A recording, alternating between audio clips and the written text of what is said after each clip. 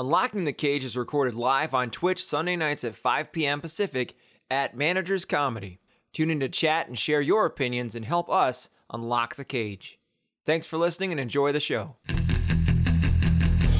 Whether he's removing his face or on a criminal plane or a historical chase, we love Nicolas Cage. Star of screen and stage, gonna watch him all day while he's a screaming with rage, cause we're unlocking the cage. Hello, everybody, and welcome to another episode of Unlocking the Cage, the Nicolas Cage deep dive podcast, where we watch every single one of his movies. This is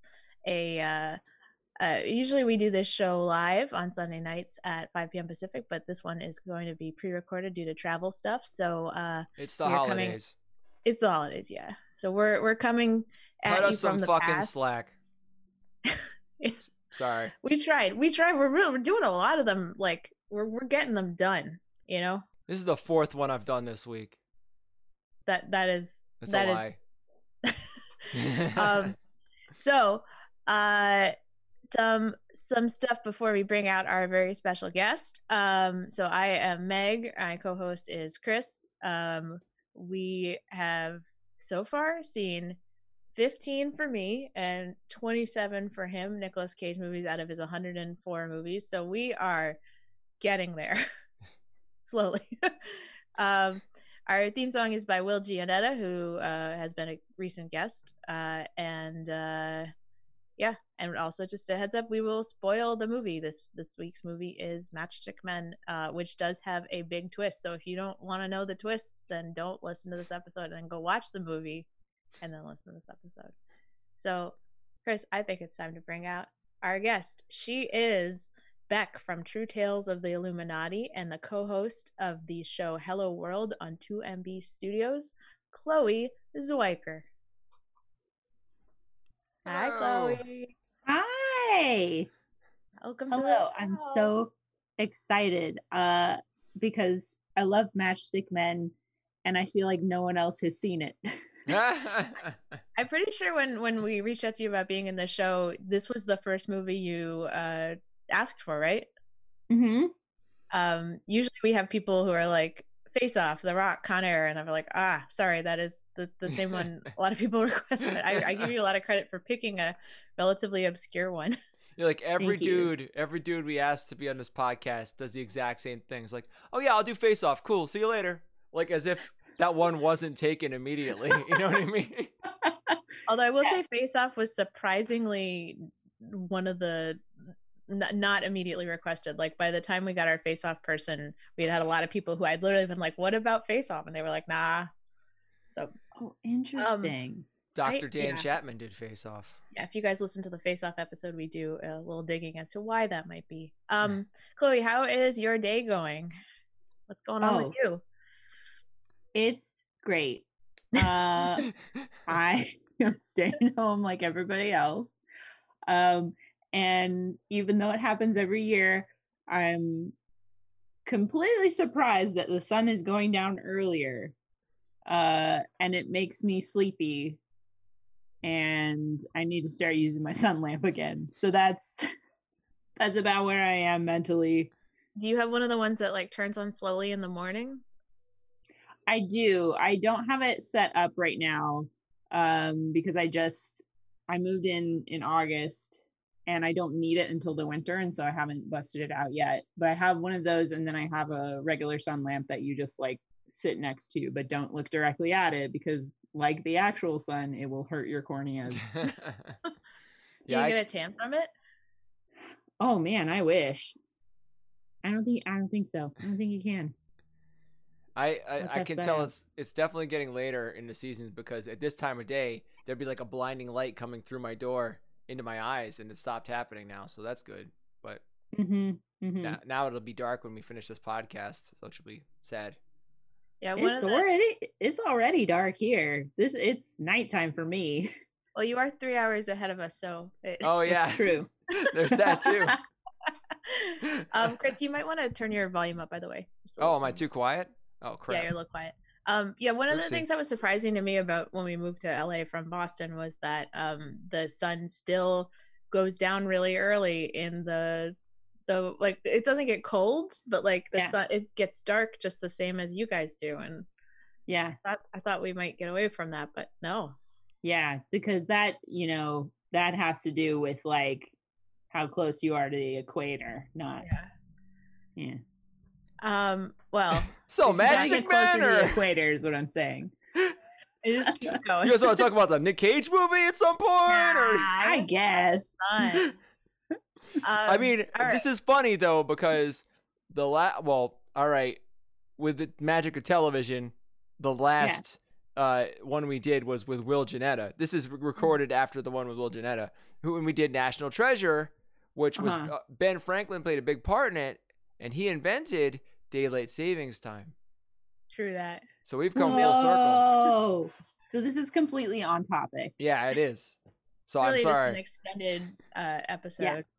Yeah. All right, Matchstick Men. Oops, I forgot to say what year it was. What year was Matchstick 2003 Matchstick Men? Men. Thank you. 2003. 2003. Harken yes. back to the days of 2003, a year where I was a junior in college, and I was traveling abroad probably when this movie came out. I was in Italy.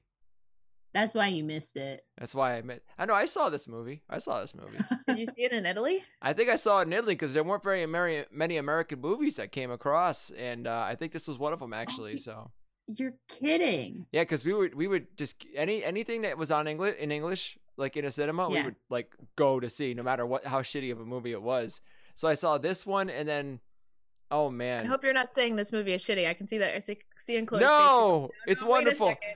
And I saw Taking Lives, I think, with Oh, okay. Angelina Jolie. I don't know if and Edward Norton. I don't know if you remember that one. That's a real bad one. Anyway, Yeah. So, Chloe, tell us about your history with this movie. It was one you had seen before. Yes. And so it's a con movie. It's Ridley Scott, and it's a con movie. And this is the first my mind was like super blown by this movie. So this was 2003, so I guess I was like 15. And this is the first movie that I saw where like, oh, the con man gets conned. There's that twist. And I was like, I didn't even what? How? But they're con men. They're supposed to be smart. So that left a big impression on me. And the other part of it was late 90s, early 2000s. So this was at the point when people were starting to put certain mental illnesses in the spotlight a little bit more. Like Prozac Nation had come out, the book had come out, and then they made a movie later with Christina Ricci. OCD was being looked at a lot more because like a lot of people thought that like the things that come with OCD are like quirky. Yeah. And so they use it as like a convenient character device. And I was super into that sort of thing. And so like in this movie, Nick Cage's character has OCD and agoraphobia, and probably also Tourette's. And it's actually like, especially considering the other depictions that we saw during that time, it's actually a pretty good look at how damaging and how like stressful OCD is actually is, as opposed to like on Friends, Monica had OCD, but it was just like she likes to clean, you know, and that's not it. That was actually, definitely one of the things I wanted to make sure we covered during this is sort of how realistic is the portrayal of OCD, like, because it's, you know, it's definitely like, you know, he plays a very over the top character, but from my limited, Jerry, go ahead. Oh no, you go. I was just say, from my limited Googling, it does seem like most people who, you know, are knowledgeable about this are like, no, this is actually pretty good. This is actually like relatively well done. Well, then weigh that against this though, because okay, you know, he's doing a good job portraying the mental illness, this movie, not to get too ahead of ourselves, also just says, hey, stop faking it. Take these menopause pills and it'll go away. So yeah, there's and that's the frustrating part, is because right, he does portray this so well, but then like he really ruins the whole like go see a psychiatrist thing, because how can you trust your psychiatrist now? They're probably con men. Yeah. right. It really, So like really, it got half of it right. It's bizarre how well he turned out, because like how would a person with mental illness would not have just bounced back so well after all this? He probably way worse. Like I don't think that. Yeah. Let's but before we get into the whole plot, let's just all right, so just a little background on the movie in general. It was pretty well reviewed when it came out. It made back its budget, but like it wasn't like a huge success financially. Yeah. It was it's directed by Ridley Scott, which is interesting. So that's you think you said that already, Clay, but like the guy who did Alien and Blade Runner. So a lot of did Ridley Scott do movies. Gladiator? Yeah. Or no, he did. Okay. Yeah. What a weird mix of movies. What a strange repertoire. Yeah. Thelma and Louise too. Yeah. Man. He's kind of like the Nick Cage of directors, because Nick Cage is all over the place too. All over the place, yeah. That's true. And part of the other reason that I like this movie so much is because I am a huge Sam Rockwell fan. I've never seen a movie where I was like, yeah, Sam Rockwell didn't do very good today. Like, I don't know what, like everything I've seen him in, I'm just like, what is this human? He has a gift. He's so beautiful. He's really good. I loved Galaxy Quest. I loved him in Galaxy Quest. I don't know if you ever seen that one. I always forget that he was in that. Yeah. What a strange cast, that movie. Yeah.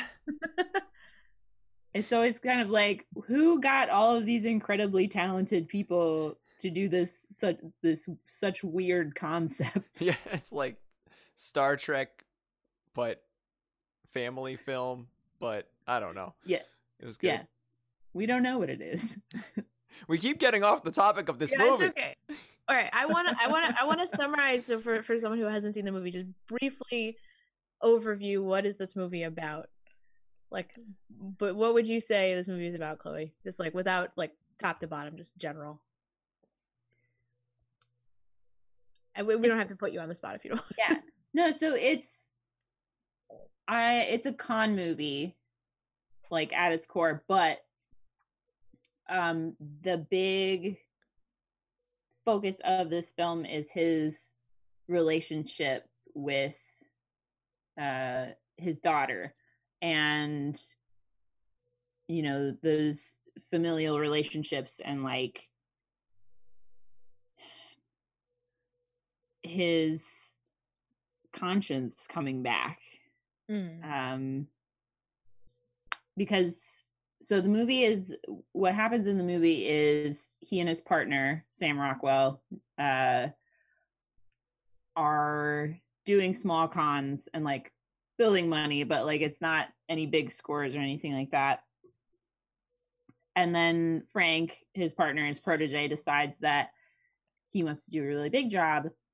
And the job turns out to be Nicolas Cage's character is Roy. He's the mark. Yeah. Yeah. And he cons him by hiring someone. So Roy had been previously married. And when they divorced, his wife had been pregnant. And so there's this whole elaborate plan about to get information from him, which involves his psychiatrist. And he hires someone to play Roy's daughter. Yeah. And they try to do a con, which is the con within a con, but then within a con, they get conned. I would say also this movie is about suspending your disbelief and really just parking some of your reason on the corner to let this really strange father-daughter relationship play out and not just be freaked out by how fucked up it is the whole time. Well, I think it ends up not being real, so that makes it kind of less. Makes it okay. It makes it all right. Yeah. So let's start from the beginning. We have two con artists, Nick Cage and Sam Rockwell, and we learn that Nick Cage has OCD and probably some other stuff, and he is barely hanging on with the medicine that he has, right? And you actually, Chloe, I think you like illuminated something for me, because I wasn't thinking about this, but you said his conscience coming back, and he does say that, but like, so you think that like all the OCD was like the manifestation of him not feeling great about himself anymore, like feeling more and more guilty about what he was doing?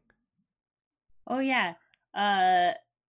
So to be clear, OCD is not an illness that's like triggered, right? It's something that you have, that you're born with. It's not like, you know, a traumatic event happens and then you suddenly have OCD. Like, I believe that's what the plot line for Monk, the TV show Monk, is.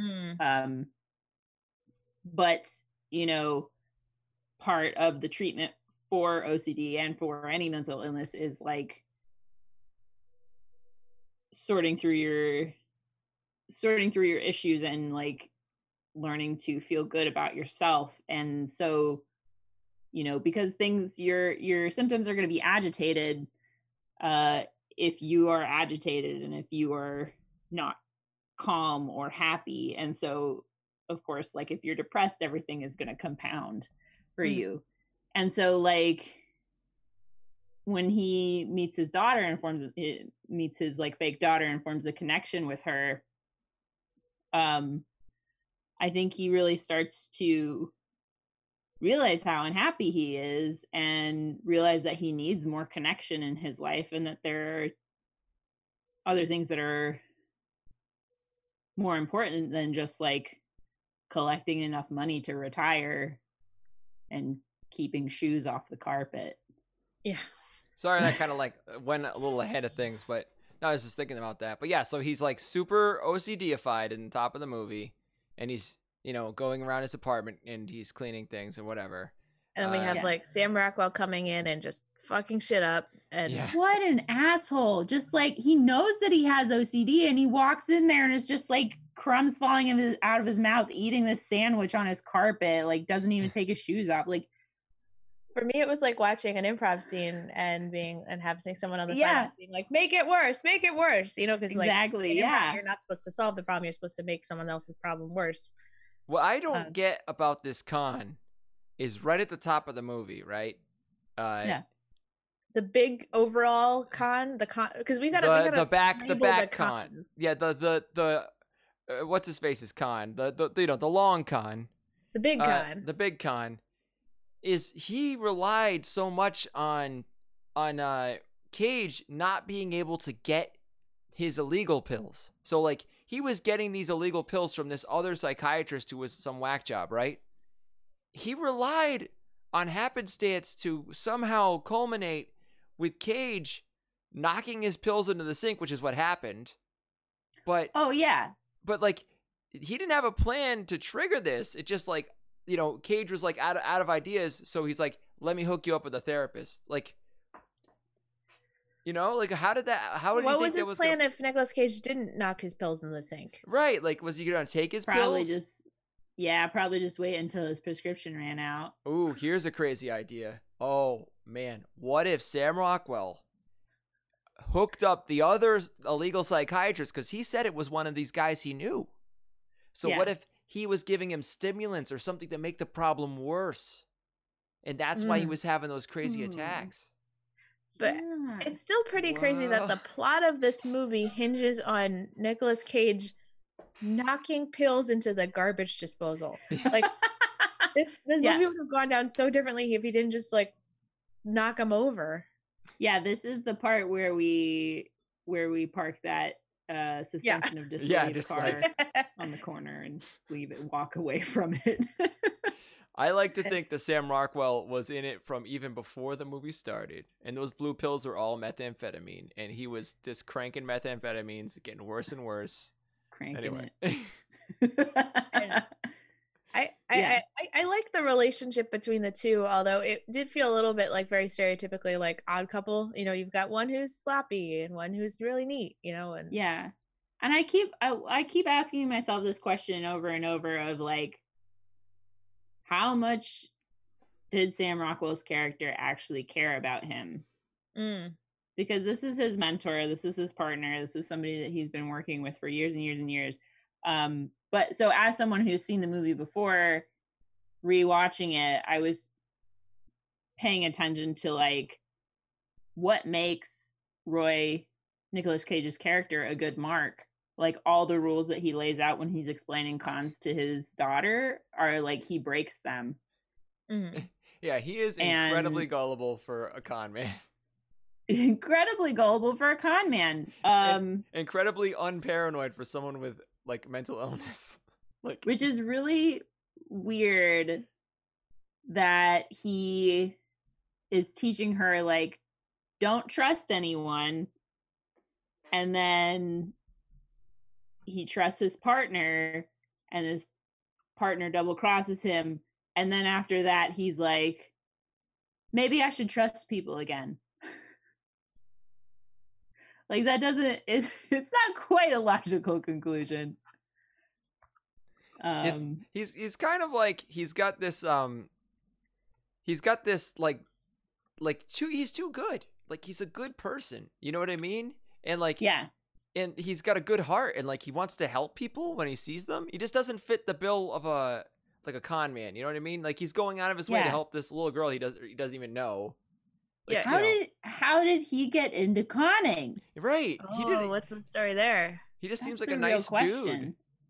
So yeah, it just and also, it doesn't how fit. Is he an effective con man with all of his like OCD and agoraphobia stuff? Like I feel like that would be a major. Like we see it when he goes to. Oh, we have a clip. Oh, yes. Yeah. We have. So we have a clip. To the clips. See that clip. To the clips. Right. This is the clip when he goes to these people's house to try to do. They have this cool con in the beginning where they do a double con, where they sell them something and then they show up and pretend to be police and say, "Oh, you got sold something that was a scam," even though like their voices are exactly the same on the phone as they are in person. Yeah. That was a detail. Here is him at the victim's house.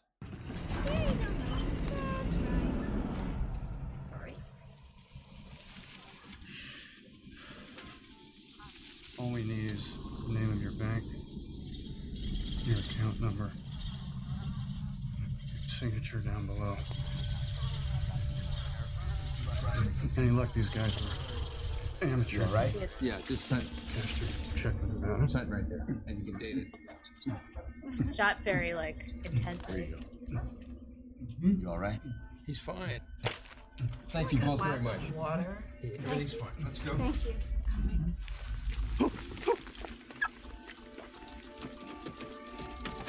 You didn't take your pills, did you?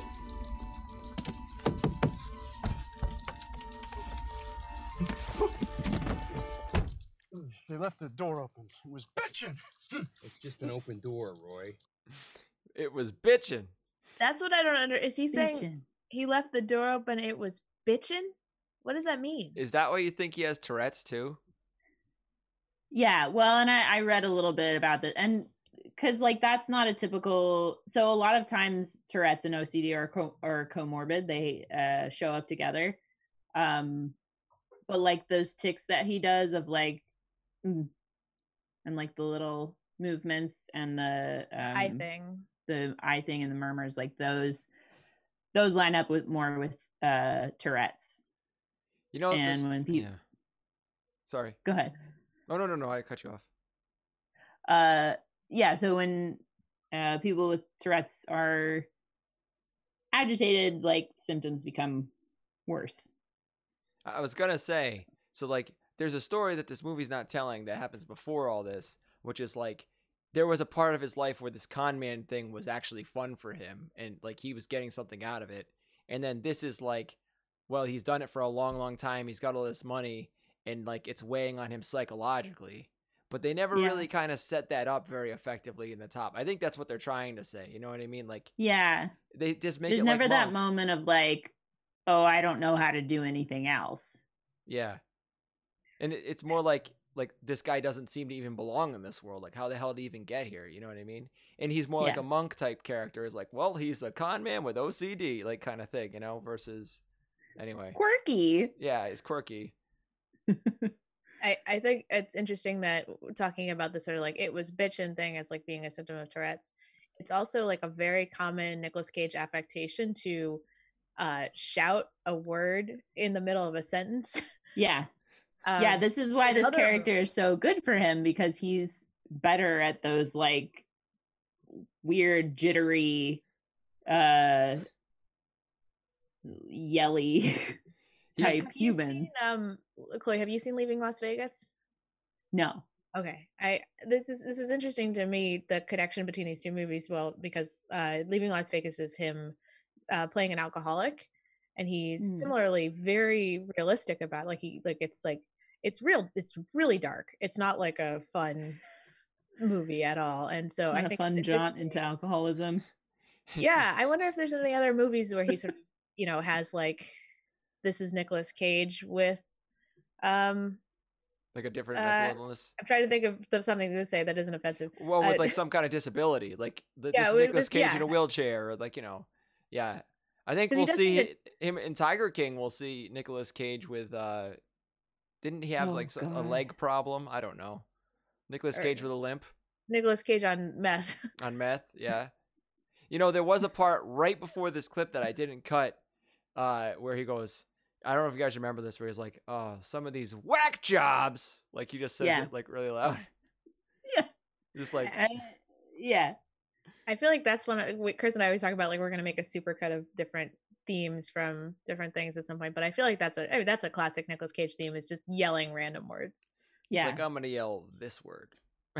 That's got to be part of his real personality. I'm pretty certain. I think it's like early morning takes, and he's like sees everyone is kind of sleepy, so he just gets out there and just yells one word just to fuck everybody up, just to get them all awake. And they're like, let's use that take. Yeah. All right, so let's crank a little further through the plot. So we got a new psychiatrist. Turns out later on, this guy is part of the con. Everyone's part of the con. Everyone is part of the con. To your point, Chloe, when you were saying, oh, I wonder how much he actually, like Sam Rockwell actually cares about Nick Cage's character.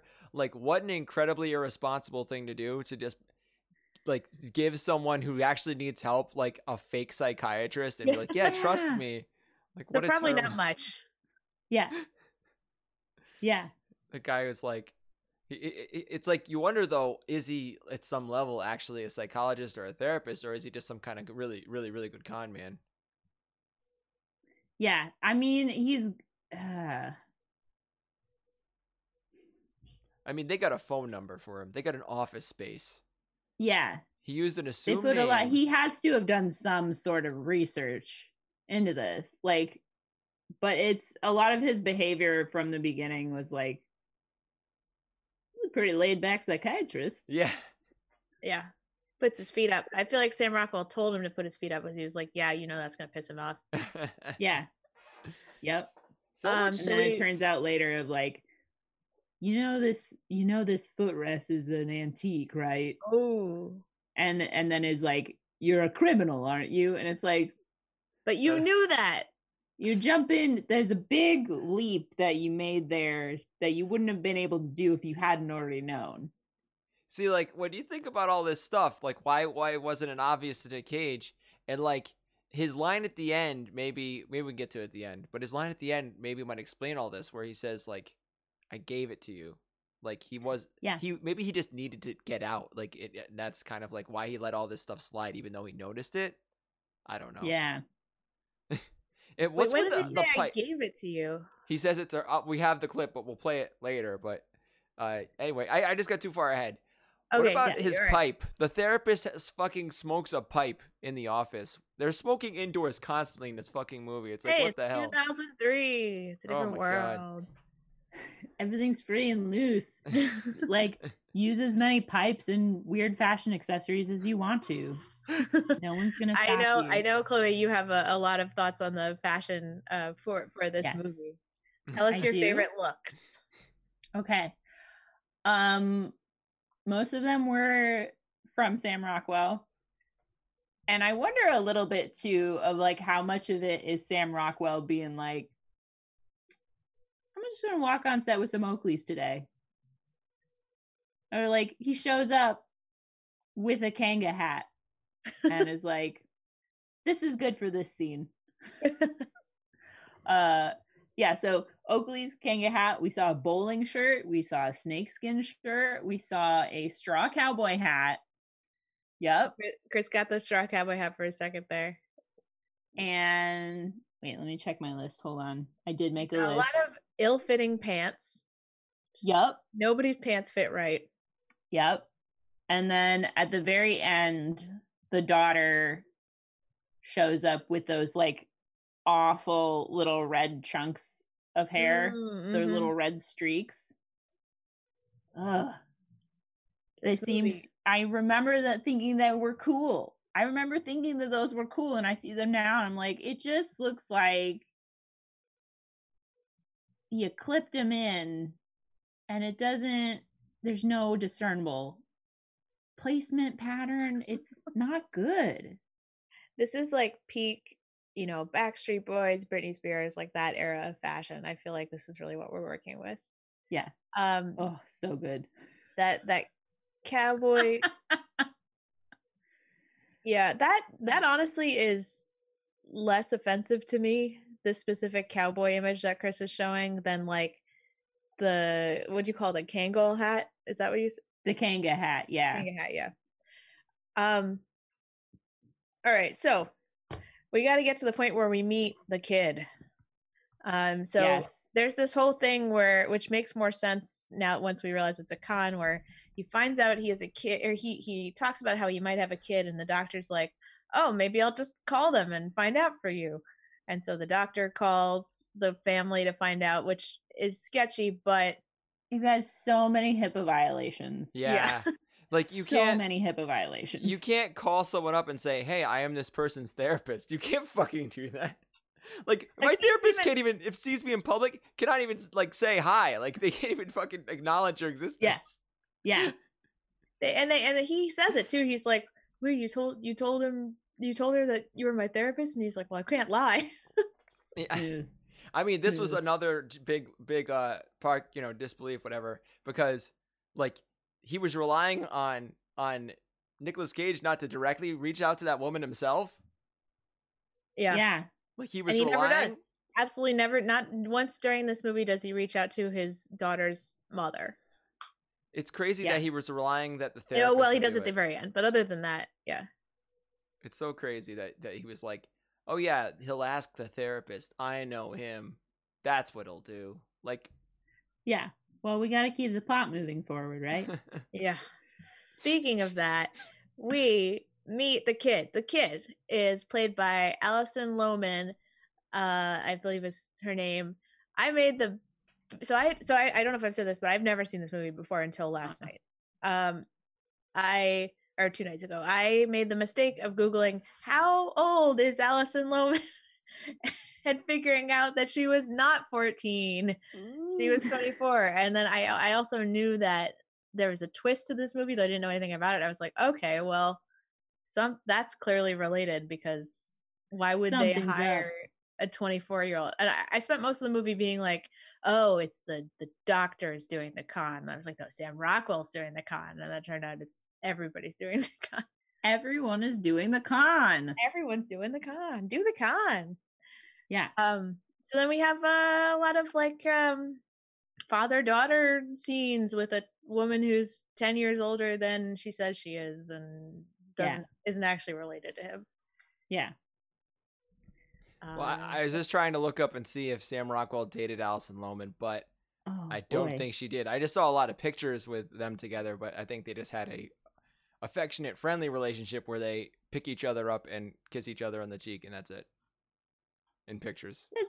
Yeah, that tracks. That makes sense. Weird thing about Alison Lohman, the actress, she is took like a huge break from acting.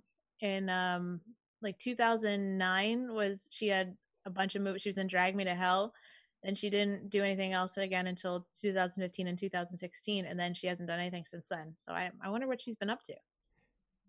So she hasn't done any acting in a long time. I mean, it could just be maybe she got Weinstein or something. I know it's a really dark thing to say, but it was that era. Maybe she's just living the simple life off of the royalties and off such. them Magic Man money. Also, this is the picture I thought I was like, maybe they dated. She did. She had a kid in 2010, so that might be part of it. So she stopped. Took a break. That's probably what's going on. She had a kid with Sam Rockwell. She did not have having a kid takes up some time, especially if it's Sam Rockwell's kid. Yeah, well, he's gonna. They're gonna be a wild card. Yeah, you can't pin that kid down. Also, I wonder if they call him. Never mind. I was gonna make a dick joke about Matchstick Man. Never mind. I won't do it. I appreciate that. Thank you for the effort. Well, yeah, and I was like a little bit worried about rewatching this just because of like, this is a difficult thing to portray without being creepy about it, of like, an older man forming a relationship with a younger woman that is supposed to be his daughter. And more than anything, I was kind of like disturbed at her for like, she's kind of an asshole. She like shows up and like moves in, goes through all his stuff. Why was she in his underwear drawer? That wasn't necessary. Let me just shift his underwear around a little bit. Why did we do that? And then he makes her a whole breakfast and she's like, I'm just going to eat Ben & Jerry's. It's interesting because it's like, what of this is, what was her character's name again? Angela, yeah. What of this is her playing Angela and what of this is whatever her real persona is, Yeah. I mean, she has to be in this, their character in the movie 100% has to be a sociopath. Like, cannot be, because she's lying so effectively and like just without hesitation and just like totally manipulative and whatever, like, crying like emotionally in front of him. Paid to do this. Like, maybe she's just an actress. I mean, there's like stuff you will do, for money, and there's stuff you do because you just love it. And I think, I mean, that it's like I don't know. She just enjoyed. I think she just enjoyed Nicolas Cage destroying that man's like heart. Just because she did say this was a one-time thing. Yeah. They so crazy to me. Like, at some point, if you have a conscience, you're gonna say, "Hey guys, I know I'm doing this for the money, but man, like, this guy really does need help. Maybe, we shouldn't have a fake therapist, and maybe I shouldn't be playing his fake daughter. Like, maybe we should rob him a different way. Like, he's a broken man. He'd probably just, give us the code if we beat him up. You know what I mean? Like, oh yeah. Also, the fact that this hinges on Nicolas Cage deciding to give this code to his daughter. The signature part. The signature part was like so stupid. Like, add another signature. Remind me of the signature part. He goes to the bank and he's like, he's signing in. She's trying to get the code over his shoulder, and he's like, "Let me add another signature to my account," and fucking adds her signature. So all she needs is the passcode. Like, so one of the things that he was talking about when you're looking for a good mark of is like people who are lonely, and Nick Cage is lonely. Yeah. Oh my God. Yeah. Do you think? How about this? Ooh, question. Do you think that Sam Rockwell was making this up as he went along, meaning that he only had the therapist planned And after he started learning more about Nick Cage's past, he set up an actor to play his daughter. He set up all this other stuff to then keep the con going. Yeah. Maybe he thought the therapist would somehow get the code, and that was his end game. Yeah, I think that that had to be part of it, of like he was using the therapist to like mine information, and then when they found something that they could grab onto, they went with it. Yeah. Because I think Sam Rockwell's character knew that he had been married before, but I don't think he knew that there had been a kid. Yeah. And there wasn't a kid in the end, I guess. But it's true. See, I think like oh, you were muted. Sorry. I was say we learned at the end that the kid that his ex-wife I guess lost the baby. Yeah. He never actually had a kid. Which is a choice. I think they should have been like, I think she should have said like, hey, I had an abortion. You were an alcoholic and you left me. I didn't want to deal with this bullshit. You know, but they're like, oh, I lost the baby. See, it's not my, you know, like I feel like that was the thing. I guess it was 2003, but you know. I mean, and it's got to be a little, you know, his backstory has to be a little tragic that way. You know what I mean? Yeah. Yeah, you're right. So, or it could have just had like another unrelated kid. I think true. I think that's probably, they were just like, well, this is the simplest option here, and this movie is already so complicated. Yeah, there's like another 14-year-old kid. But you know what else? You know what else about that, when he goes so from the moment that he's at the grocery store and he only goes to this one checkout line, this shop girl, right? She, and then at the end he goes to see his ex-wife, and the shop girl and the ex-wife look the same. Dead ringer for each other. Why do they do that? That's so confusing. That poor shop girl is inheriting like just a mess of a man. Getting all his trauma. And she cleaned him up, I guess, because at the end he wasn't ticking or anything, and he was, you know, he seemed pretty happy. Yeah, she did good. We have we end with another scene of Nicolas Cage fondling a pregnant woman's belly, a la Con Air, which we haven't done that yet, but has very, very awkward pregnant woman belly scene. We're gonna have to cut those all together. Nick Cage interacting with pregnant women bellies. Yeah. So we have a lot of stuff with the kid.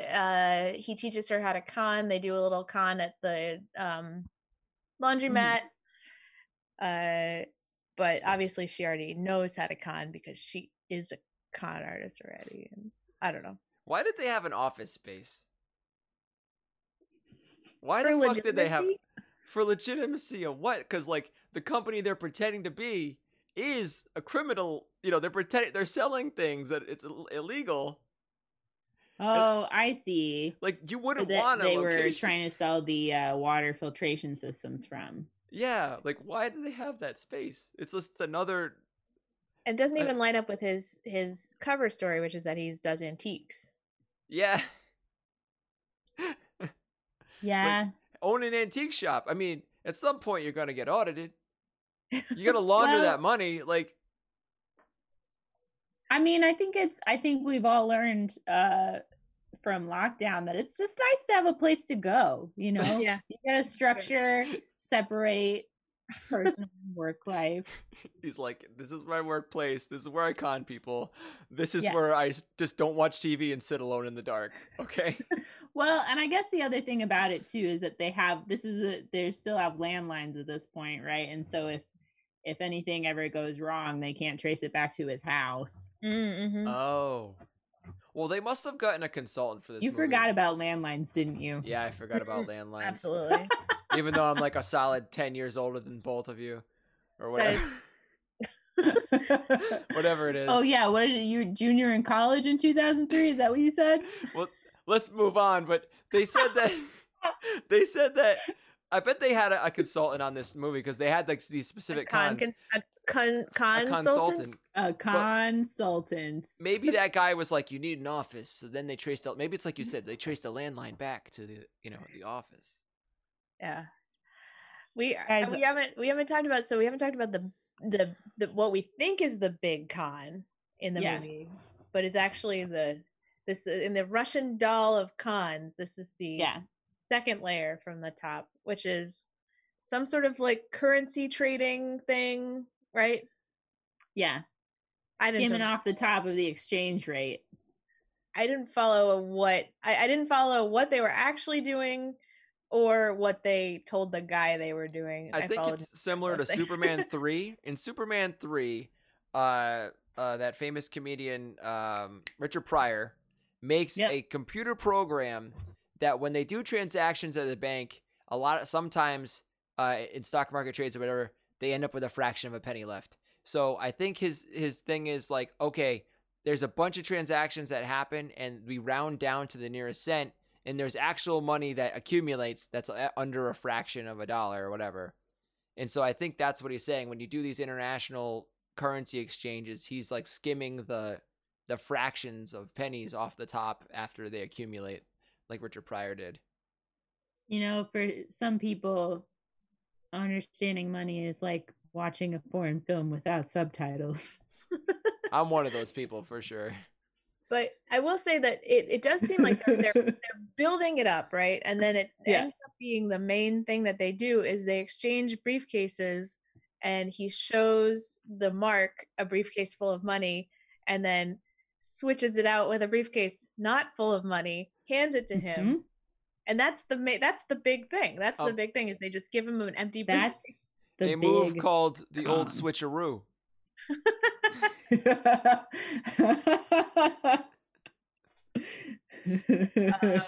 The old suitcase swap. It's not very successful because the guy finds out. And then now here's a question I have for you guys. Was the guy who was being conned, was he in on the scheme? Yeah, otherwise he'd be dead. Otherwise he'd be dead. That was something that, like, when I was watching at the end, when the guy, the Mark, comes to Nick Cage's house and then gets shot, and then Sam Rockwell is immediately like, he's not gonna make it. Like, you can't assess that so quickly. You're not a doctor. But so he doesn't actually get shot. How does Angela never actually shoots that dude? It just looks like she shoots him. It's blanks and he had a squib in his pocket and he goes, oh shit. Ugh. Yeah. So what would have happened? Okay, so there's this scene where they're at the airport, they do the exchange, the guy figures out that his thing is empty, which he theoretically should have known because he's in on the con. Yeah. And then he chases after Nicolas Cage and Angela. What would have happened if he had caught up with them? Right, he would have been like, I'm gonna hit you, like at a haunted house, like a haunted hayride when they get too close to the thing and they have to kind of stop and telegraph what they're doing. Like, there's not gonna touch you. It's like that. That's what happened. Yeah. I guess could he have could the con, if he had gotten him and whopped him over the head the con could have gone from there and just skip the next part and then took him to the fake hospital? Conceivably, yeah. Jeez, that's interesting. Or was there something about Angela needing to shoot the guy that enabled him to give the psychiatrist his code? I think it's best not to think too deeply. They really could have just beat the shit out of him and taken his code. Yeah. From minute one. A very elaborate plan. Well, maybe that's how we know that Sam Rockwell actually cares about him, because he didn't just try to beat the code out of him. He tried to subtly manipulate him into sharing it instead.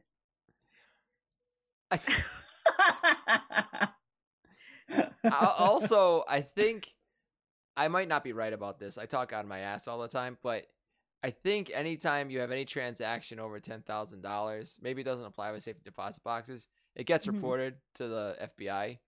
So I don't know, like, I don't think the bank would have just been like, "Here's $1 million," you know. But if it's a safety deposit box, I think it's his. Yeah, maybe it doesn't matter. Yeah, because it's safety. It's not really theirs. It's like you can put anything in a bank in the safety deposit box, and the bank isn't keeping track of what's in it.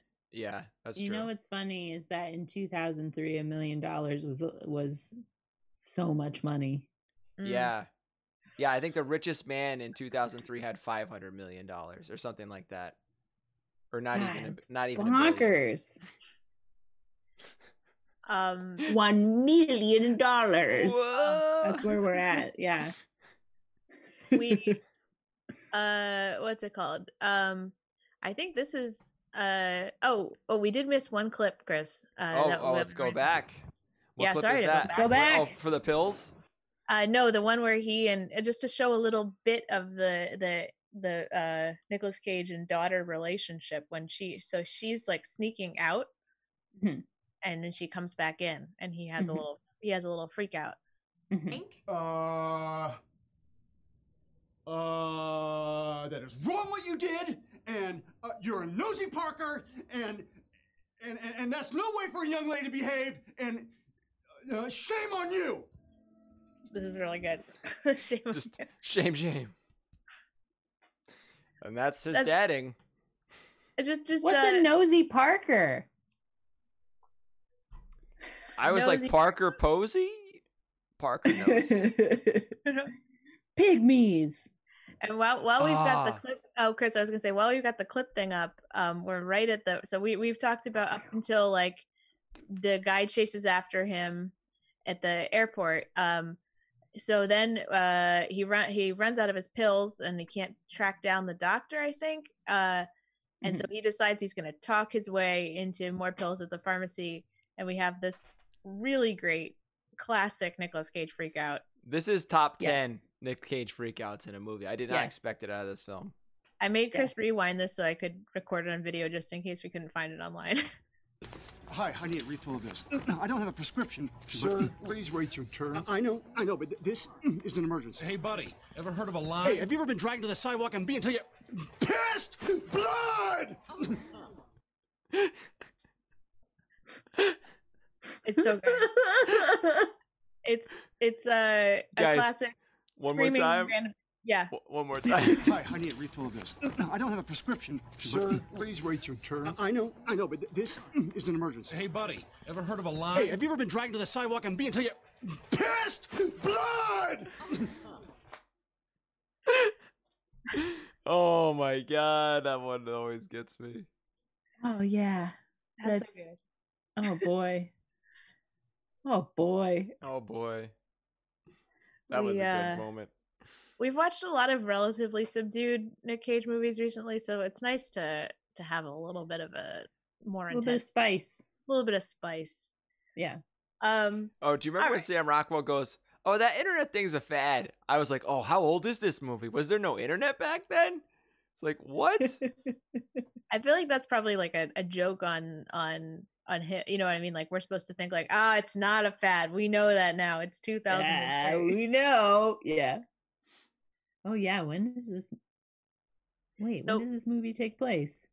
I assume 2003-ish. Yeah. I wanted to fashion. You hit on something, Chloe, which was the pygmies thing. I wanted to make a supercut of him saying pygmies because it's such a weird expletive that he came up with. Yeah. Also, is it like a racial slur now, or I don't. I think it's like a group of people, like an ethnic group, like a real life ethnic. No, I'm serious. Like the pygmy. I don't know if that's the right. Right. Yeah, we should probably look this up. I don't want to. Let's not take chances on this one. Is pygmy offensive?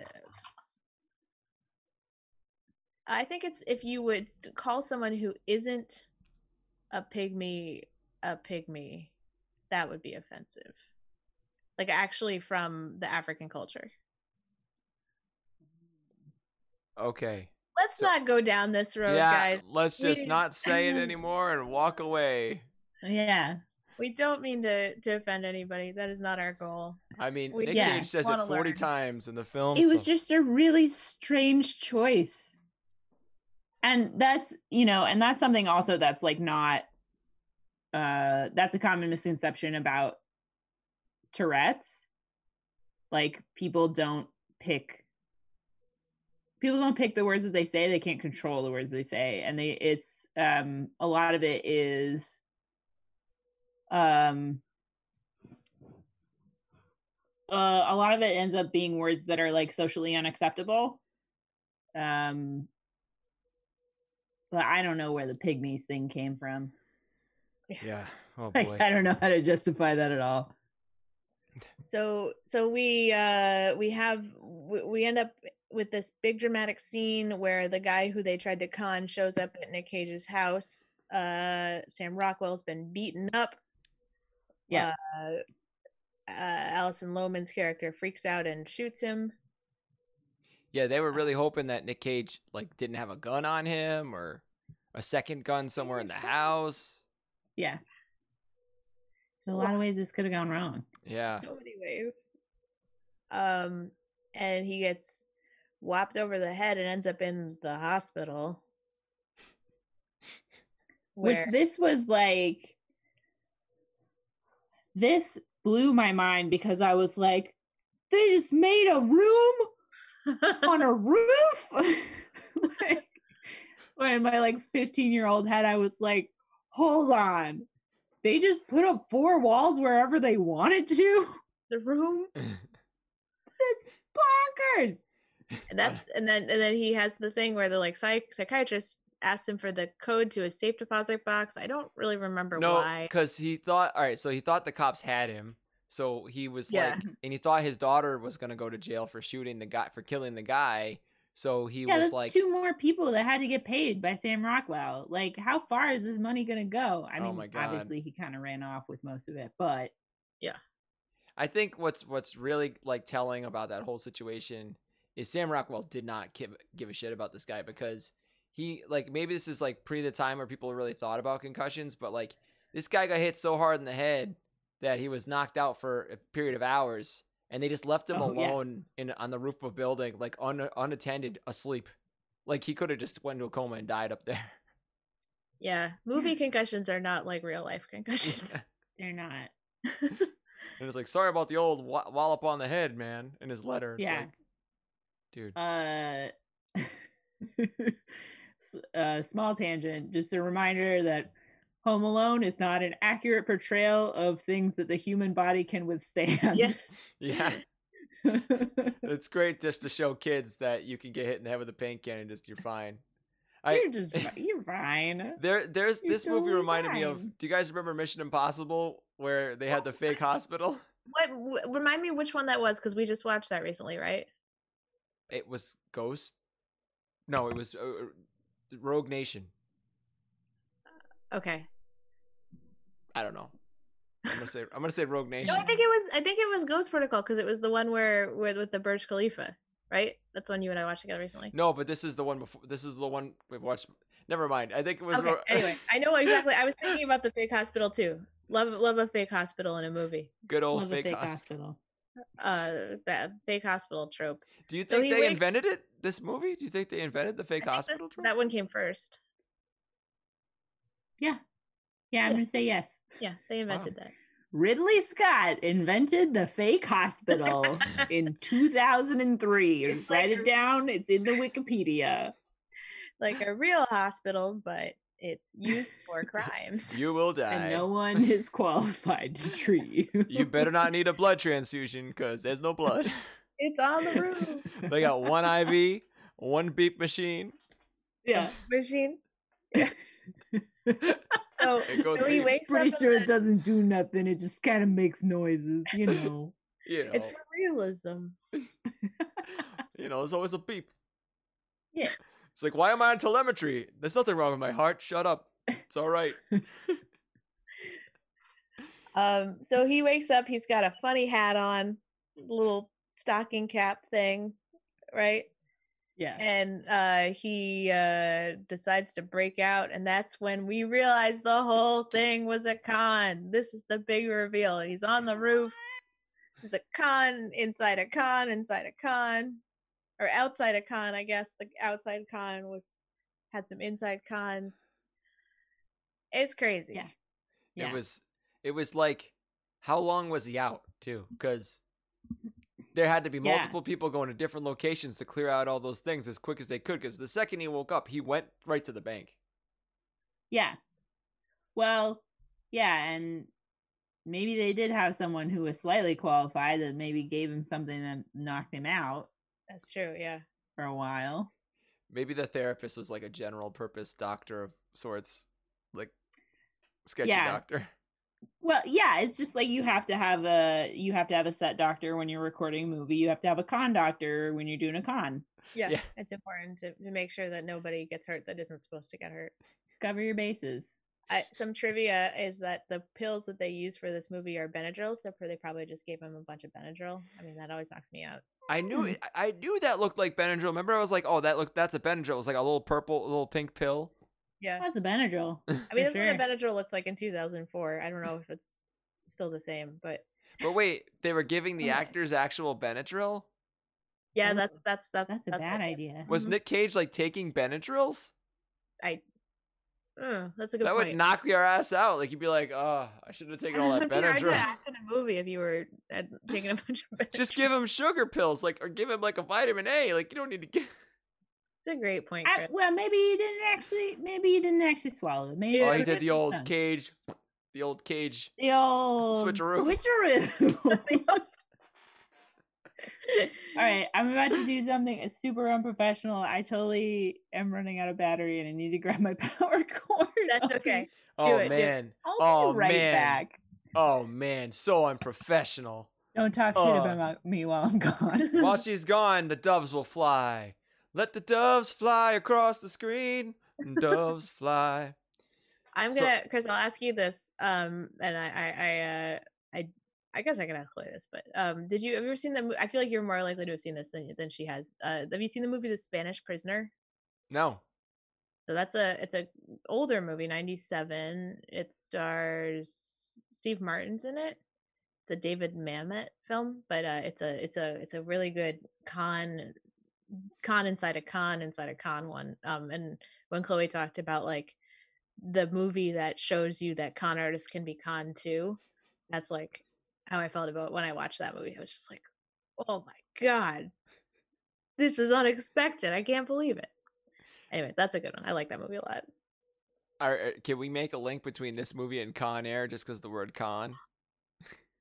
Okay. So the characters are really different. Yeah, I don't know if this one links in. But what if Nicolas Cage's character in this is actually one of the other cons on the plane? Do you have any similarities with any of them? That's a very beautiful idea. I think there might have been a con artist on that plane. You know, I was thinking though, this movie does talk about the person being a former drunk who like punched his wife and potentially had a child with her. What if like you cut Leaving Las Vegas before the scene at the end, and this is the future of that character in Elizabeth Shue? Mm-hmm. I buy it. Expanding the Cage verse. That's where I was trying to draw connections. We're working on the ultimate Cage mashup of all the films that you make into one film. I see. A lot of them revolve around Con Air, surprisingly. Yeah, Con Air. A lot happened in that film. You know, there's a lot to connect to. Oh my god, so much happened in that film. I can't wait till we do that film. That one's coming up in the next few months for sure. Oh, good. All right, so we have the big reveal. Mm-hmm. We see him visit his safe deposit box. It's all cleaned out. Sam Rockwell's apartment. It's all cleaned out. Everything's gone. They stole all his stuff. Gone. Yeah. And then he goes and visits his ex-wife, and there's no kid. There's no kid. And he didn't think at one point when he was hanging out by the schoolyard all sketchy, at any point to be like, hey, I should contact the mom just so this is legit. So that if these people don't contact, like, you know, like reach out to the mom, she's not gonna be like, who is this guy? He really did not want to talk to her. Yeah. Oh my god, yeah. Well, he did punch her in the face apparently, because he says black eye that I gave her. So. Oh no, I missed that. Yeah. Yeah. I caught that.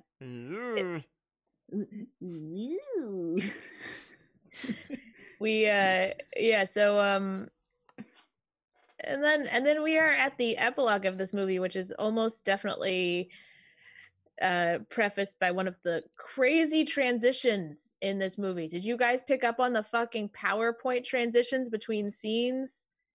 Like There were a couple woo woo woo woo between the scenes. There were a couple of very cartoonish aspects to this movie. That's one of them. The other one is like sometimes when Nick Cage, there were a couple times when Nick Cage moved that it like he would do something and there would be like a weird cartoon sound effect with it when he was like having a freak out. And I was like, it happened. I only counted twice, which seems like a weird choice. Yeah. Rule of threes. Yeah. At least give me a third one. Some weird choices there. Weird choices on that one. Yeah. I actually have some of those PowerPoint transitions in OBS. Like you can do those, but they had like a diagonal slide to a fade, like something like that. You know what I mean? Like 3 months later, diagonal slide fade. Like definitely PowerPoint presentation from '97. Yeah. Yeah. The editing in this movie is really funny. It's hot new technology. Did you say that when we were watching it, Meg? You're like, this is the first film ever edited on PowerPoint? Yeah. Ridley Scott invented fake hospitals and PowerPoint movies. Hey, the guy was ahead of his time. It's true. What if his other movies were like that? Like Alien was edited like that. Oh my god. Imagine taking PowerPoint and just making every slide a frame of a film and like hand painting them all. Sorry, my mind just went to a crazy place. It would be like a flip book, but digital. Wow, 30 frames for 1 second. Makes you think about animation. Really makes you think. All right, so we do have a clip of the epilogue. Oh yeah, well okay, well, yes. We could talk a little bit first about it, but yeah, I just want to summarize. So what we learn about him afterwards is that he has married the checkout clerk. They are having a baby. Yeah. And he works at a carpet store. Yeah. Which like that rug that they bought, the cheetah print rug. Yikes. What do you guys think about the significance of him working at a carpet store though? Because he does. Sorry, my dog is my dog's coughing. I apologize. I don't know. Oh no, doggy COVID. Oh, I hope not. Can't Knock get on it. wood. That's good. Can cats get it? I've heard there's some cats can get it. Okay. Yeah. Man. So. Wait. So yeah, they bought a species. It's fine. The dude from Cabin in the Woods. Yeah. Her. Fran Kranz is his name. Oh. That guy shows up at the end. Oh. Yeah. His hair was wild. Oh yeah. In that clip. I feel like him becoming a salesman is like that makes sense. Like because he's yeah. Did you? But the carpet thing, I feel like it's a tie-in kind of to. I feel like he spends so much time obsessing over his carpet. I don't know. Maybe so he knows a lot about how to get stains out. What the best kind of carpet is. He cares about carpets. Mm-hmm. So he sat there and he's like, "What are my useful skills?" I know. What carpets. do I know about? Good. What do I really cleaning. understand in the depths of my soul? And he's looking down, and he sees the carpet, and he's like, "Carpet." Well, yeah, because he also had that moment in the psychiatrist's office where he's looking at the carpet there, and is like, "You got a stain on your carpet." And this harkens back to a simpler time when a woman working as a cashier and a man working as a carpet salesman, could afford Classic a 2-bedroom house. You know what I mean? Like they could afford a 2-bedroom house in LA. But that's no longer the case. They'd have roommates or some shit like that. Yeah. Yeah. Oh my god. We find so he's in the carpet salesman. He seems like he has a happy life, and then we have Alison Lohman shows up to buy a carpet. This was a weird scene. What did you guys think? Really weird scene. You want to play a clip from the Oh, scene? yeah. Play that clip. All I have is the very end of their interaction. Oh, okay, that's fine. What I think to be the creepiest part of the interaction. Yeah. Oh. Don't you want to know my name? I know your name.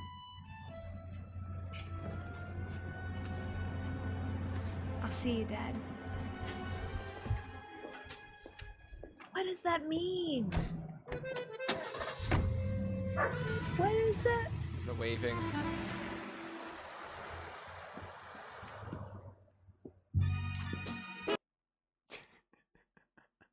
Let's talk about I know your name. What does that mean? I think it was meant to be wholesome. Yeah. This moment of like, you're Angela and you're always going to be Angela. Yeah. Like, I choose to believe the lie because it was nicer than the truth and I got something out of it, or I don't know. I gave it to you. Yeah. But it was just like, this guy, I don't know. It registered really. Either creepy that for me. or he found out what her real name was. And he's like, Yeah, and Which he could have done because he's a con man. And she goes home and his place is good one. her place is just like totally empty. Told you I knew your name. It's his react. So at some point during the interaction, like, so she comes out. She's obviously been 14 for the rest of the movie. She comes out and she's wearing like a very tight dress. You know, she looks. This was an over exaggeration, I think, because they were like, we have to contrast it. We have to make her look like an actual adult. And I think this was like, they went a little too far. They didn't need to. Yeah. Yeah. She's a very young looking actress. So I think it probably, but that's where, so he says to her, I think he says something like, you look grown. And she says, I am grown. And he like doesn't really react to learning that she isn't even 14, you know? Yeah. Well, but he figured out her name. He probably figured out her age. That's true. He probably spent a lot of time. Well, what I'm thinking is though, like the person that like who she is as a person, right? Yeah. You know, you get to this point where this guy, you know, got something out of it or whatever, you know, like he chooses to kind of like, you know, accept it, and he doesn't have, you know, he forgives you instantly. Yeah. The way she takes that is kind of like, cool, see ya, Dad. Like, bye. Not if she had any conscience at all, she'd be like, thank you. This was really eating me up inside. I felt terrible about all this. And the fact that you don't care, just a weight is lifted. No, she's like, cool, got my carpet. Everything turned out fine. Yeah, it's like, ugh. He also just like doesn't seem to care. Like his reaction to like finding this person that conned him out of so much money is just to be like, remember when you were my daughter? Yeah. Good Those times. are good times. Well, and that's the other thing too, is that like this movie is about him. This is about his character, because we have no idea. We don't find out anything about her backstory. And it's very clear that she has some stuff that she's working through. True.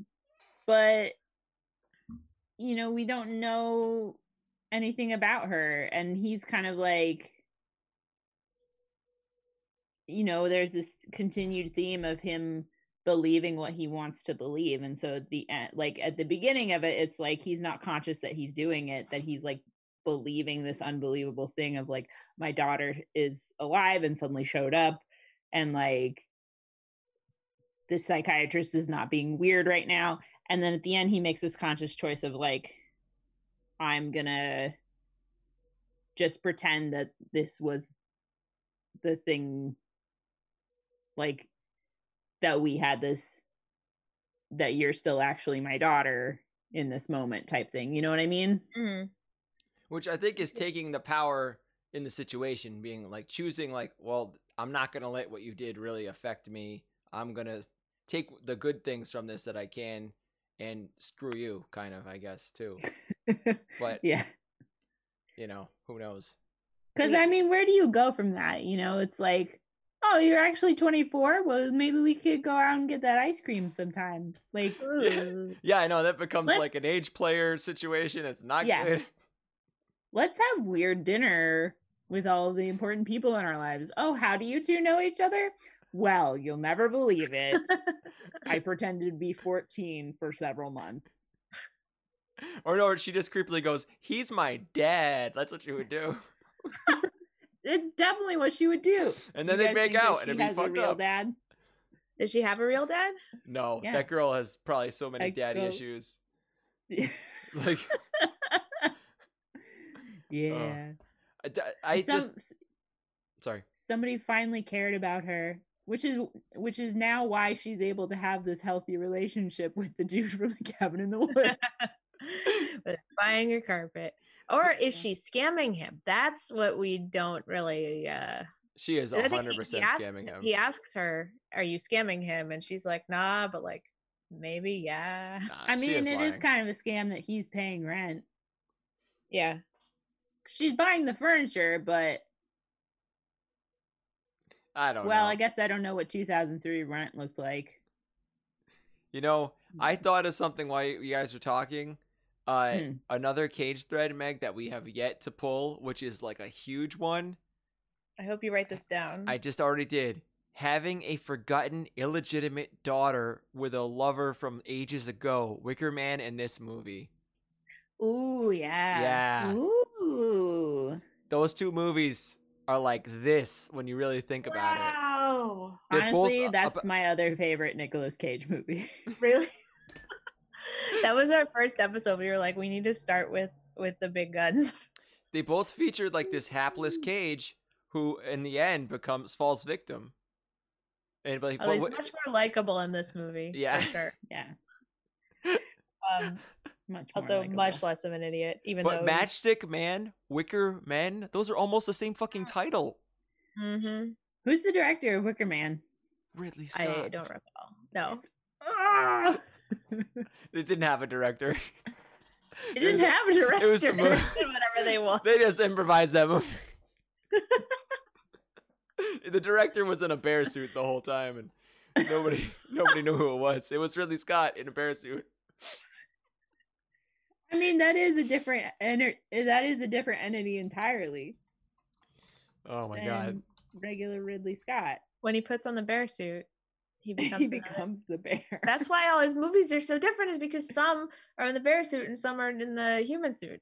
Oh no, he's got to have more than one animal suit. Yeah. Ooh, He is probably there? has an alien suit. I wonder if there's another like Cage in a mascot uniform is another thread out there. I don't really know. Oh, I know he dresses as Batman kind of in Kick-Ass. That's one. Yeah. And then he is Spider-Man in one of the Spider-Man movies. That kind of counts.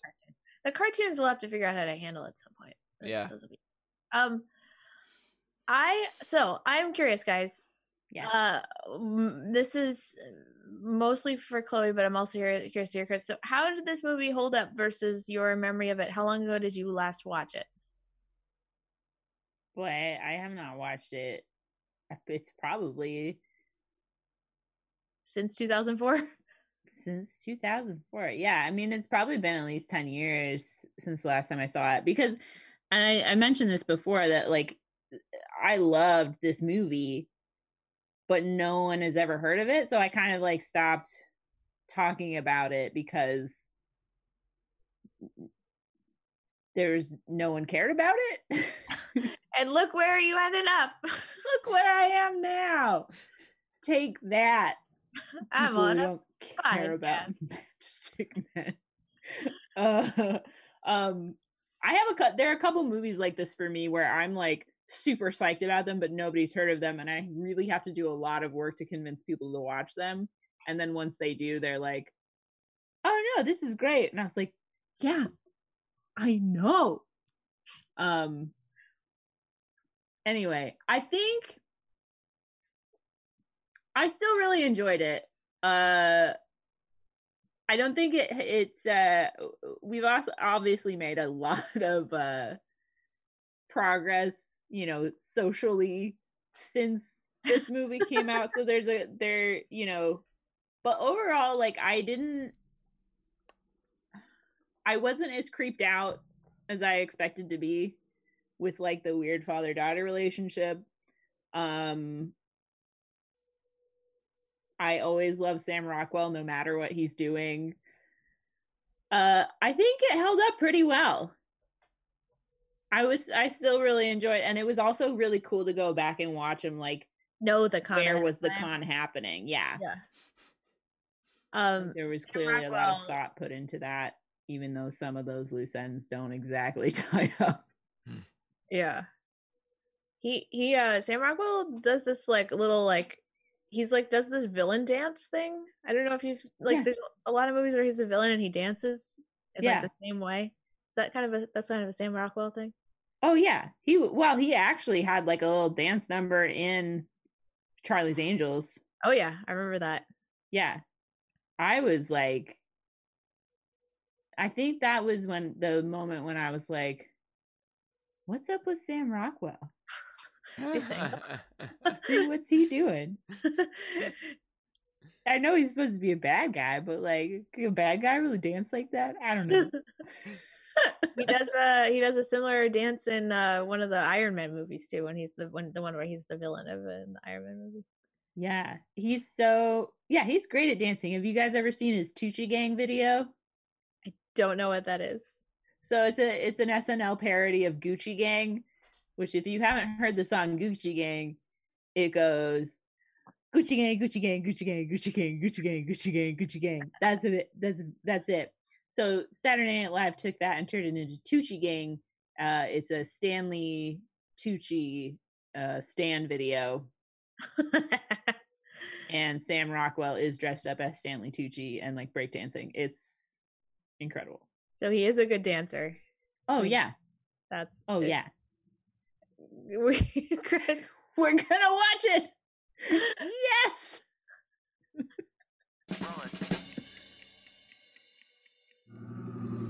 Hello, I am Pete Davidson. I wrote Tucci Gang with Michael Coleman. I pitched to Sam, and he really likes to dance. We figured he could look like Stanley Tucci, and he just was really into the idea. Look at his little bald cap. Then we wanted to get the real Stanley Tucci, and we called him, but he was in London and he couldn't make it.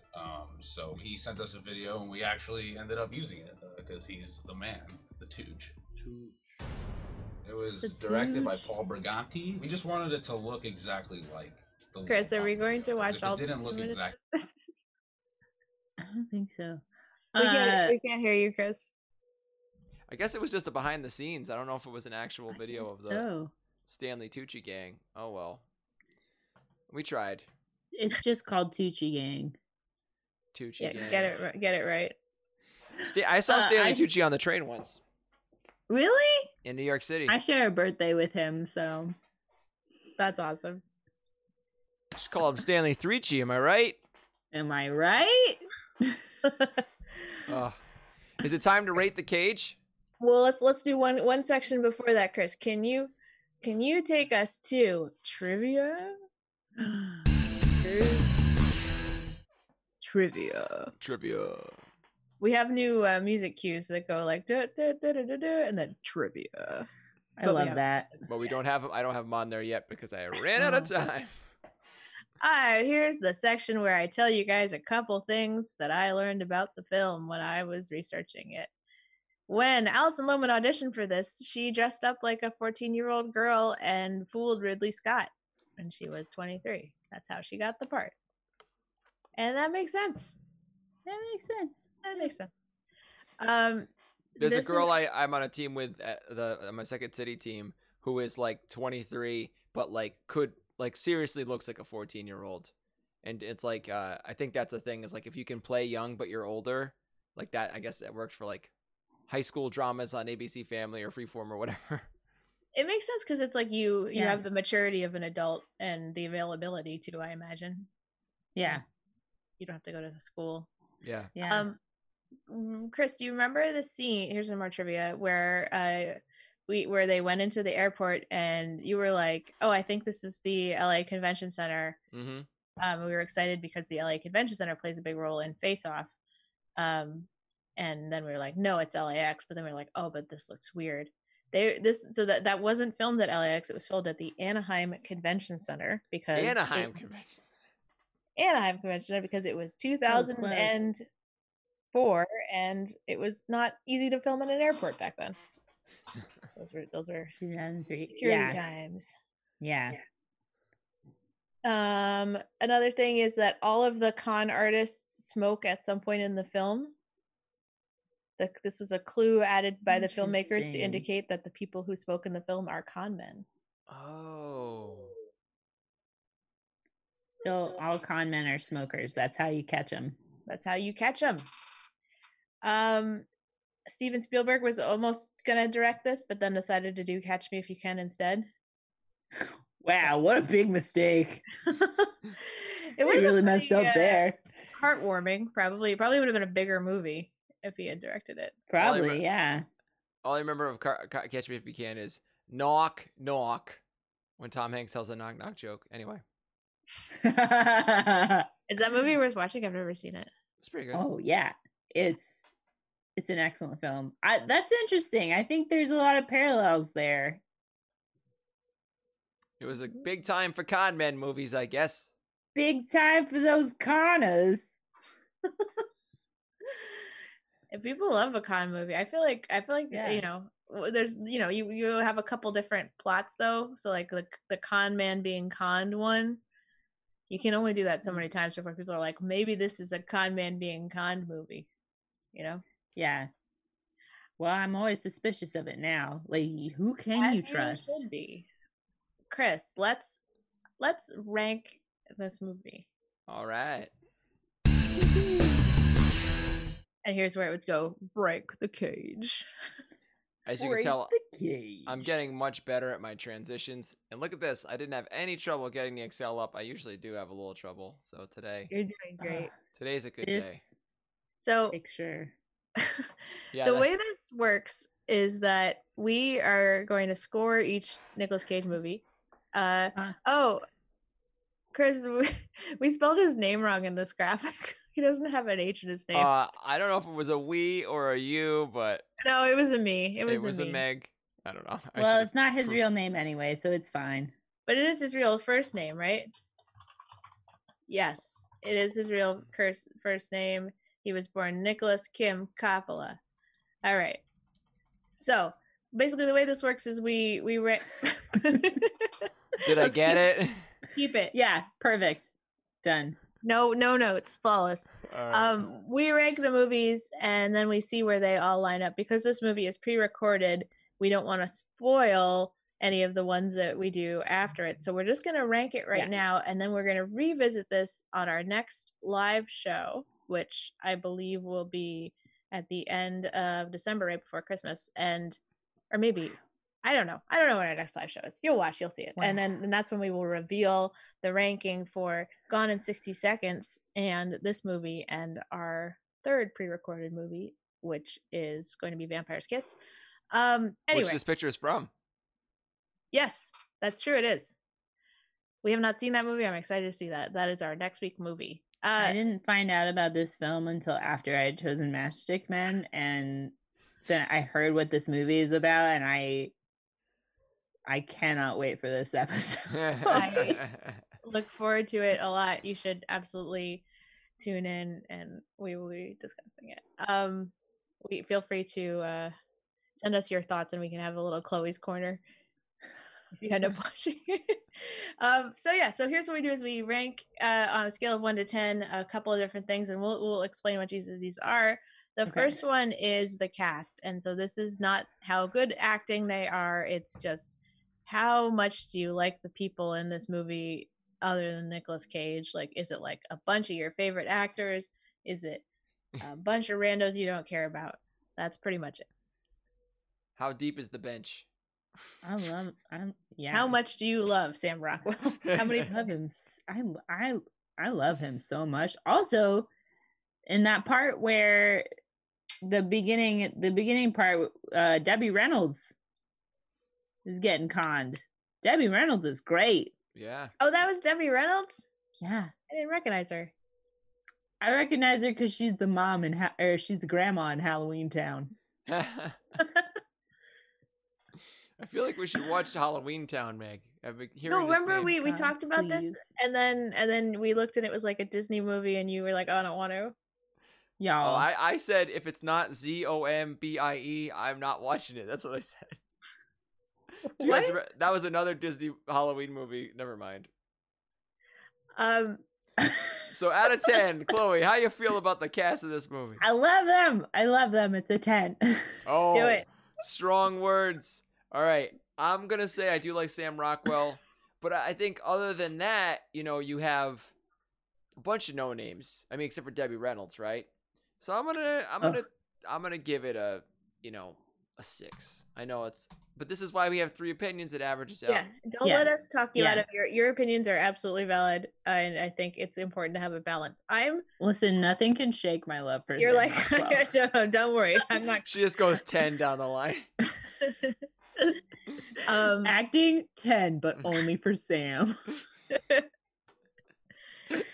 One of the things, Chris, I want to do eventually is look at because I was adding up the scores that were given to the movies by the guests.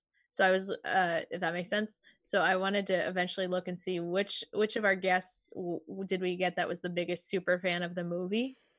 That's a good call. That makes sense. And right now, Brendan for Wild at Heart and Dan Chapman for Face Off are actually tied in their intense enthusiasm for. Oh my gosh. They're our most enthusiastic guests. All right. I'm actually going to go. In a segment we call Throwing Off the Curve. All right. What do you say? Yeah, I'm actually going to go 3. I did not recognize a lot of people in this. I mean, I thought everyone was fine, but no one really stood out to me. So. All right. So acting. This is in general, not just Nick Cage, but in general, the acting quality How well of this acted film. Is this?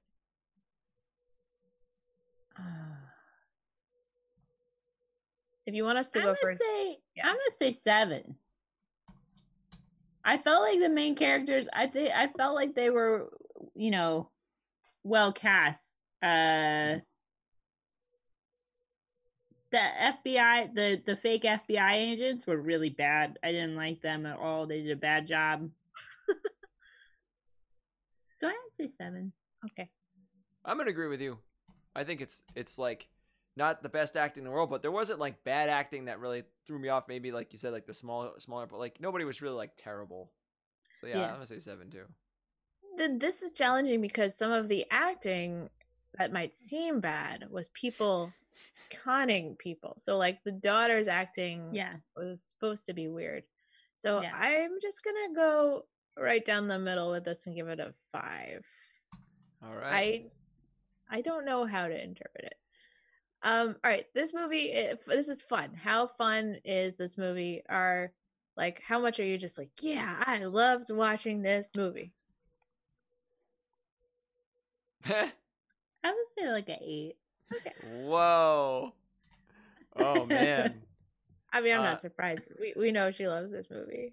I love it. Now, what is the fun? What makes it fun for you? Is it just Sam Rockwell? I think. Oh boy. Yeah, a lot of it is just me being like, what is in Sam Rockwell's head? What's he thinking about right now? It's a dreamboat. Dreamboat. Yeah, that and just like, I felt like Nick Cage's trajectory was like interesting to me. And seeing him like become goofy was enjoyable. Oops. Yeah. I just want to pitch you on an idea, Chloe. I think you should start a similar podcast and call it the Rockwell Files.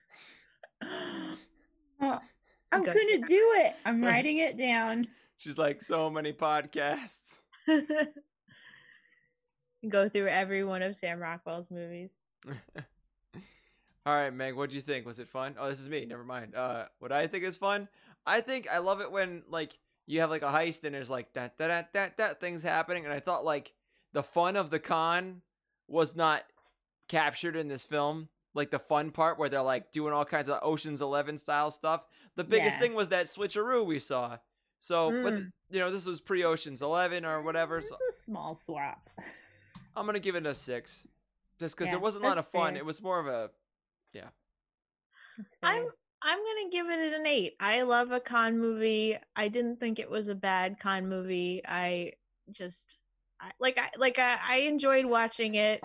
I would recommend it to other people if they were like so one of our friends, Liz, just asked us today which of I'd love to watch one of the Nicolas Cage movies and watch an episode of your show, and I was trying to think of like what's the best option, and like if this had been one of them, if this had been recorded at the time, then I would have been like, this is a good one, because it's like that, or like Leaving Las Vegas is like not fun. The Wicker Man, I wouldn't say that it's fun, you know. So I think it's fun. All right, technical. This is how well done technically is this movie. This is like more for like stunts and anything they're gonna give PowerPoint. Like if you're gonna give a technical Oscar to the film, you know what I mean? Like any of those categories. But I would also include costumes. Oh, well, then. I was pretty hyped on these costumes. Yeah. It's hard because I want to judge it by 2003 standards, right? But at the same time, the like weird cartoon noises and the PowerPoint transitions were not great. Let's go with like a 6. All right. Because they did, the outfits were great. And Nicolas Cage didn't have bad hair in this movie. There's a lot of movies where he has really bad hair. His hair is. Oh yeah, it was not distracting. I'm right there with you. I mean, there wasn't anything terribly wrong with anything they did. It didn't seem, but there wasn't like anything super impressive. Like there wasn't actually, I'm gonna go 5. Like there wasn't a giant practical stunt or CGI or like anything amazing they did that seemed, but it was invisible. They put a whole room on a roof. Did they though? Bonus point for a room on a roof. Or did he just exit a door on a roof? Then did this cut from it, soundstage. I'll give it a 5. I feel like it's middle of the road. Nothing's wrong with it. Right. All right. Overall, how much did you like this movie, Chloe? It's an 8. It's an 8. Yeah. All right. That's a solid. I'm gonna do. I think I'm gonna give it a 7. It wasn't like, I was okay with it. I didn't hate it. I just the whole premise like is just like, come on, but it's an enjoyable film. I'm gonna give it an 8. I liked it. Yeah, right. Chris. I mean, you guys are really putting this one up there. It's gonna end up beating some other films. I think it should. I think so. We have seen some bad movies. So this last one is just a bonus. You can award or take away a point for anything you like, such as Room on a Roof, +1. 3 points for Room on a Roof. I think the limit is just a single point. Oh. Plus or negative 1. Yes. 1 point for Room on a Roof. All right. I'm gonna. Sam Rockwell dancing. I was gonna say I'll do this for Chloe and give a point for Sam Rockwell. Yes. So she can't give another point, so I'll do that. Thank you. Oh God, I feel terrible doing anything. This one's for Chloe too. A bonus point for the fashion. So all points for Chloe. Yeah. All right, and so you'll just have to tune into our next live episode, which is gonna be the one after the next one, to find out where this ranks. I think this is gonna do fairly well. Although, will it beat Face Off, our current reigning champion? I don't know. That's a pretty classic Cage movie. Yeah. All right, now let's go over to Chris's. We're going to the Cage Gauge. The Cage Gauge. The Cage Gauge. The Cage Gauge. We plot on a quadrant map. Cage's acting versus Cage's craziness. So, like, when I say Cage craziness, I mean that quintessential Cage yelling random lines, like that, like that brand like of pissed blood. Exactly. Pissed blood. Out of 10, what would you put Cage's craziness in this film at? And we don't mean craziness as a judgment about mental illness in this case. It's let's clarify. that Cage trademarked Cage Yeah. craziness. Jitteriness, Yeah. unpredictability. You know, it's pretty subdued Cage. And when I say because he only has those like 2 or 3 points when he's yelling, right? Mm-hmm. I would say like a 5. 5. It's pretty subdued Cage. I am in complete agreement with you, but it does have that one moment, which is like a top 10 moment. So I'm going to give it an extra point for that and call it a 6. Yeah. Even though this is a super, you know what? Actually, I'm going to go with a 5 too, because it is a super subdued movie, a super subdued Cage. I don't want to give this too much. You're right. 5. This is so interesting because I was thinking the exact opposite. I feel like for much of the movie, he's like doing all these this very intense physicality. He's doing the eye twitch. He's saying a lot of things. He's doing intense rants. Like I'm gonna give it a 7.5. Oh, you know, right. now that you're saying that, I'm like, oh crap. I don't want to sway you. But it's not like Face Off kind of crazy. It's like he's acting. I count that as acting. I don't count that as Cage crazy. Yeah, okay. That was my thought. Yeah. I hear you guys. I'm sticking with it. Hey, stick to your guns. Respect. Especially like in comparison to like what have we seen recently where he was very subdued? Like National Treasure, you know? Yeah, National Treasure has zero caginess in it at all. Yeah. Yeah. All right. So this is acting. This is just Cage's acting. His acting ability. I think he did a great job. I'm going to give him an 8. I think whatever Ridley Scott was doing with him, I think it was working. It was working. I agree. I think Cage's performance, his performance alone was, it was pretty good. So I'll give him a 7. Yeah. I will do another 7.5. I agree with everything you said. So you just averaged you just hit the average. Yes, I did. Nice. Well, let's see. Though that seats us on the Cage gauge. That puts us, as many of his films, in the top right quadrant, which corresponds to good acting and lots of Cage craziness. So, well, we've also picked a lot of the better film. Like, it'll be interesting when we get to the last 5 years of his career. Which will firmly be in the bad acting, more crazy catalog, I believe. But we'll see. We'll see. I can't wait till we get to movies like Season of the Witch, the Ghost Rider films, The Sorcerer's Apprentice. Oh my when gosh. we really get in there, it's gonna get real crazy. Eva Mendes. It's gonna be what a cast. USS Indianapolis, Men of Courage. Eva Mendes in Cage is playing, I shit you not, in the movie they refer to him as a 26-year-old man. When was it filmed? When he was 26? No. This was a recent. Oh. No. Oh no. Oh no. And he's dating Eva Mendes. Oh, I don't like that. That was like it's Ghost Rider 1. Do you guys think? Do you remember the movie The Other Guys and how Will Ferrell was married to Eva Mendes? Yes. Do you think that was like a direct jab at Ghost Rider? Probably. Probably the whole movie was just a send up of Ghost Rider. If I knew more about Ghost Rider, I could riff on this more, but I have never seen it.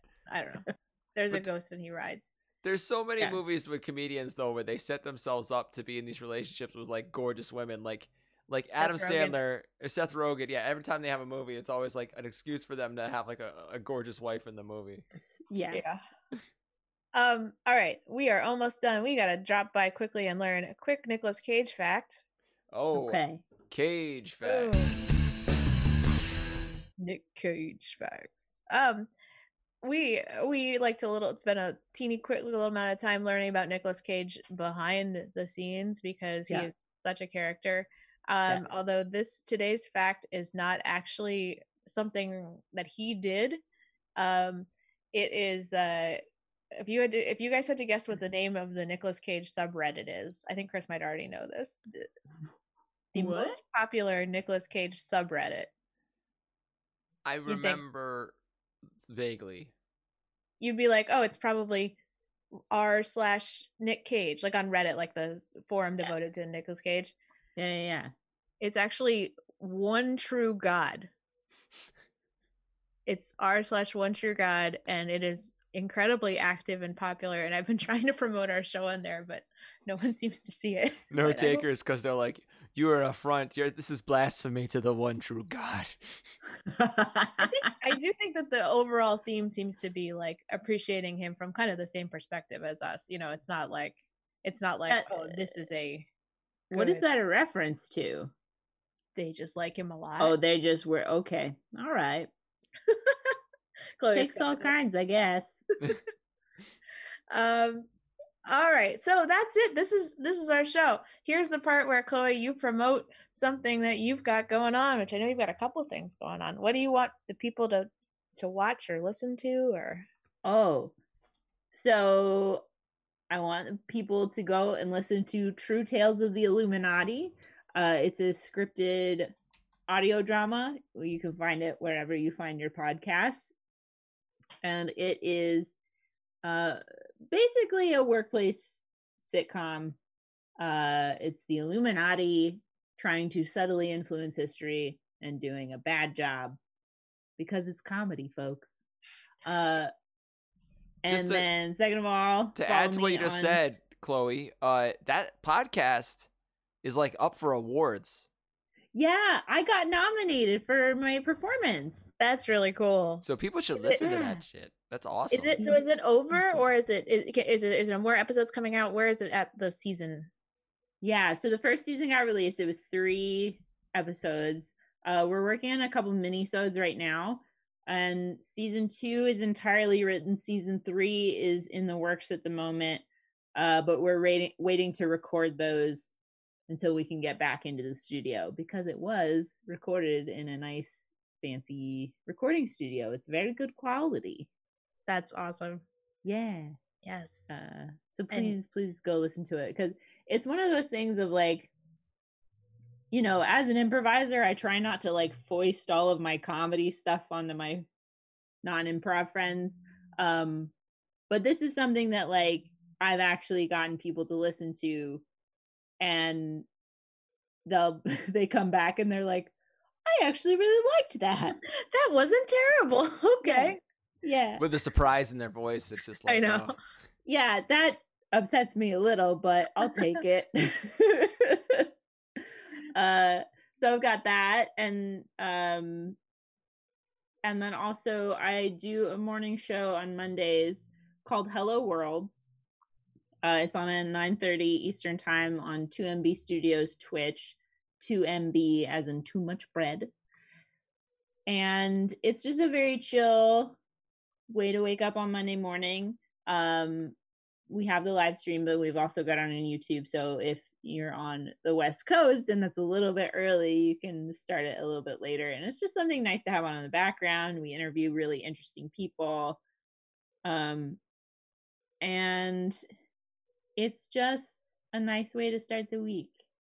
That's so cool. I love that you guys are doing that. I have listened to it. I agree. It's a nice morning show. Well, thank you. That's awesome. Yeah, definitely go check out the stuff Chloe is doing. She's super funny, and it's awesome that you have all this content to promote. This is great. Yeah. And also just follow me on Twitter, Cloj23. CHLOJ 23. That's it. Cloj. Yeah, because Clojo was taken. So Cloj. Chris is writing it out. Nice. I probably got to change that handle at some point, but it's fine. I think it is a perfectly adequate one. I recently changed my Twitter handle because it had my last name in it, and I felt weird about that. And it was hard to think of something else. I was like, I want it to be clear kind of what my name is, but I also don't want it to just be like my name plus a bunch of numbers. So yeah, it's hard to, I think you should stick with it. Yeah. All right. So I think the main thing we have to promote from our end is virtual improv every Friday at 7 p.m. Pacific. Chloe is an occasional guest on that show, and it's fun. And you can see it on the same Twitch as you are maybe watching this, so twitch.tv/managerscomedy. We are back next week with another pre-recorded episode, which by the time you are listening to this, we would have already recorded, but hasn't been played yet.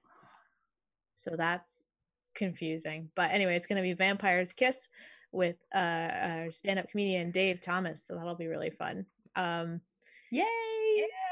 And we are trying to, do a little fundraising thing for the Downtown Women's Center. So if you are listening to this and you are so motivated, they're an organization in Los Angeles that's focused on exclusively serving and empowering women experiencing homelessness and formerly homeless women. It's a great organization. If you want to throw them some money, wouldn't be bad karma. It'd be a nice thing to do. Give them your cash. Give them cash. So that's it. That's our episode. Any closing thoughts on the movie? It was fun. I liked it. That's my Well, I got a confession to make. This whole thing was a con. What?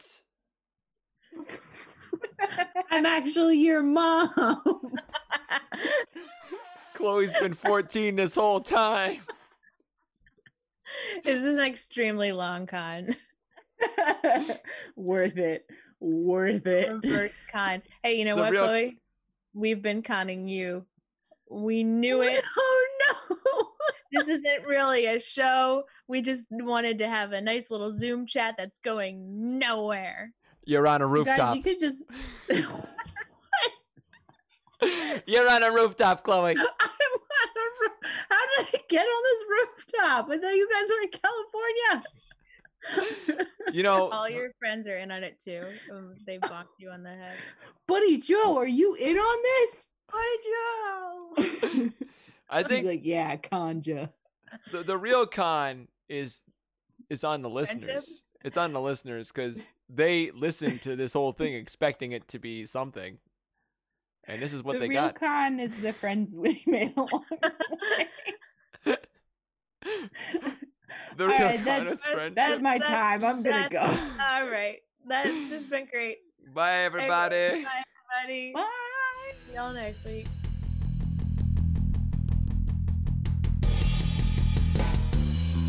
Unlocking the Cage is produced by The Manager Special. Music by Will Janetta.